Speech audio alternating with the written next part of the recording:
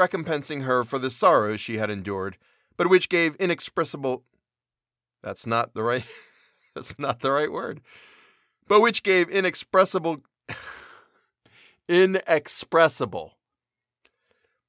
But which gave inexpressible grace to his behavior to her, and the change of scene and interest attendant on a tour through that land of wonders I'm totally messed up on this word. Restorative. As a restorative? See, I'm trying to say both words at once and it's just clashing in my mouth, and... As a restorative for her weakened frame. I, their eldest child, was born at Naples, and as an infant accompanied them in their rambles.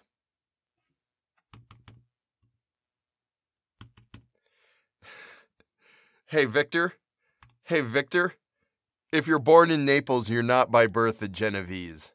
By birth, you're a Neapolitan? By birth, you're from Naples. You're not a Genovese, dude. All right. I was their plaything and their idol, and something better, their child, the innocent and helpless creature bestowed on them by heaven, whom to bring up to good and whose future lot it was in their hands to direct to happiness or misery, according as they... Come on! Oh, man, we're getting into Henry James sentences here. Come on, Mary. Come on, Mares. I was their plaything and their idol, and something better, their child, the innocent and helpless creature bestowed on them by heaven, whom to bring up to good, and whose future lot it was in their hands to direct to happiness or misery, according as they fulfilled their duties towards me. After having made a few preparatory experiments, he concluded with a panegyric?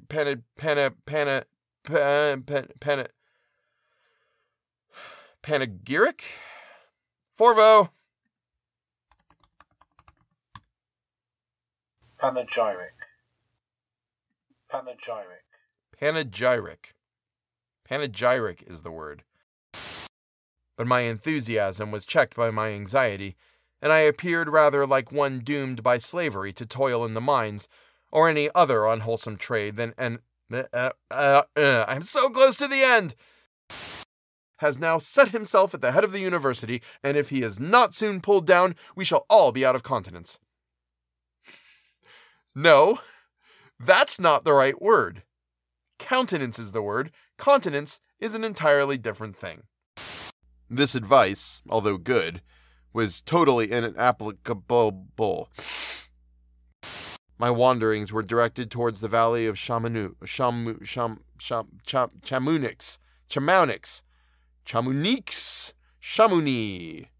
Forvo, what do you say?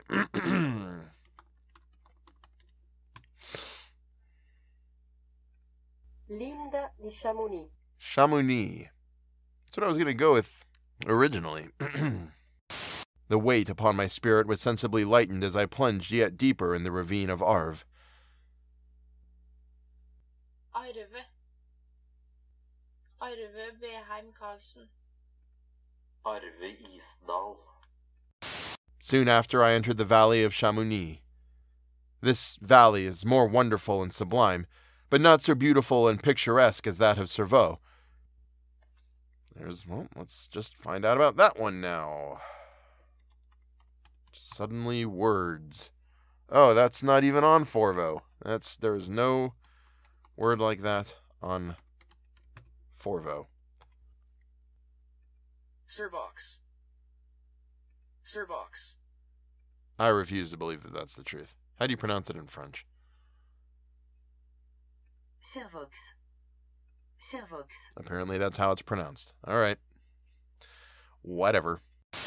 And the solemn silence of this glorious presence chamber of imperial nature was broken only by the brawling waves or the fall of some vast fragment, the thunder sound of the avalanche or the cracking, reverberated along the mountains, of the accumulated ice which, through the silent working of immutable laws, was ever and anon rent and torn, as if it had been but a plaything in their hands.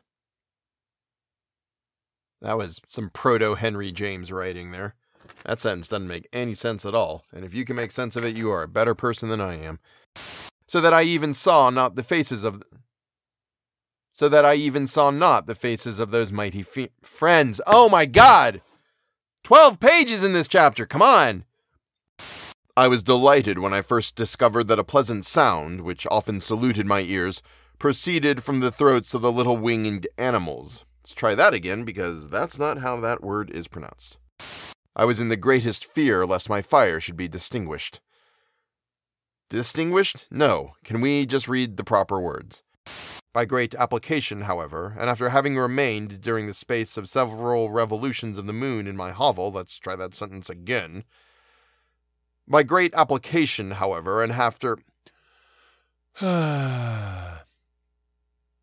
By great application, however, and after having remained during the space of several revolutions of the moon in my hovel, the injustice of his sentence was very flagrant. The injustice of his sentence was very flagrant. Oh my God, very flagrant. The injustice of his sentence was very flagrant. Surely it is not the custom of Englishmen to receive strangers so inhospitably. Well, I do not know, said the man, what the custom of the English may be. Oh, no, this guy is Irish. We were not allowed to converse for any length of time, for the precarious state of my health rendered every precaution necessary. Let's try that again, because I don't know what that word was. Nor can I hear him when he relates a pathetic incident, or endeavors to move the passions of pity a sister or a brother can never, unless indeed such symptoms have been shown early, suspect the clauses within, phrases within sentences. But I journey towards England, and I may there find consolation. That word is consolation. It's not consolidation like I thought it was, because I turned the page before I was done reading the sentence. And I knew it was consolation, and I knew there wasn't a soul in there. And I went with consolidation and then realized that probably was not the right word and had to go back. Anyway, you don't care. Urged thus far, I had no choice but to adapt my nature to an element which I had willingly chosen. The completion. Woo, there's the steak and shake I had for lunch. You hate me, but your abhorrence cannot equal that with which I regard myself. Yeah, I hear you. I hear you, Frankenstein's creature. And just remember, no matter how many people hate you, they'll never hate you more than you hate yourself.